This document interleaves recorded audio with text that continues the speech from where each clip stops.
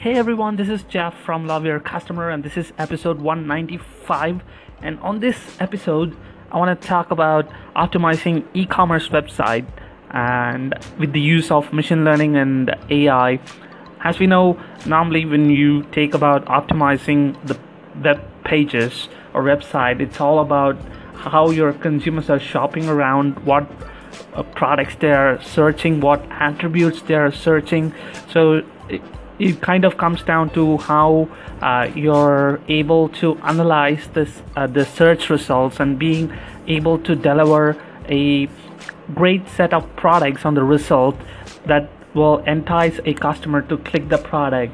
So what I mean by that is how you group your products. When somebody searches for a trouser or somebody searching for a certain product, and the first product they want to see is to have something that brings value to them, as well as something that can validate or give trust to the consumer that most of them has purchased the product and they have given this rating to the product because it has this great feature. See if that can solves your problem.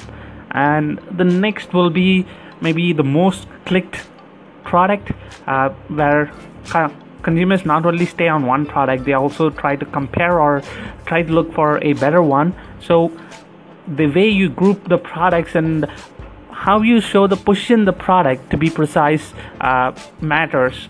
Instead of giving too much options, making the consumer to confuse or have a question mark on whether to go this or that or this, it can be a good picture, a good vertical orientation of search results with good pictures and a great offer and discount highlighted, and the customer ratings and alignment using the most searched product or most clicked product or the best selling product will really go a long way in making the customer to click the product and make sure he kind of finds it attractive to him or finds it problem solving to him and he buys it.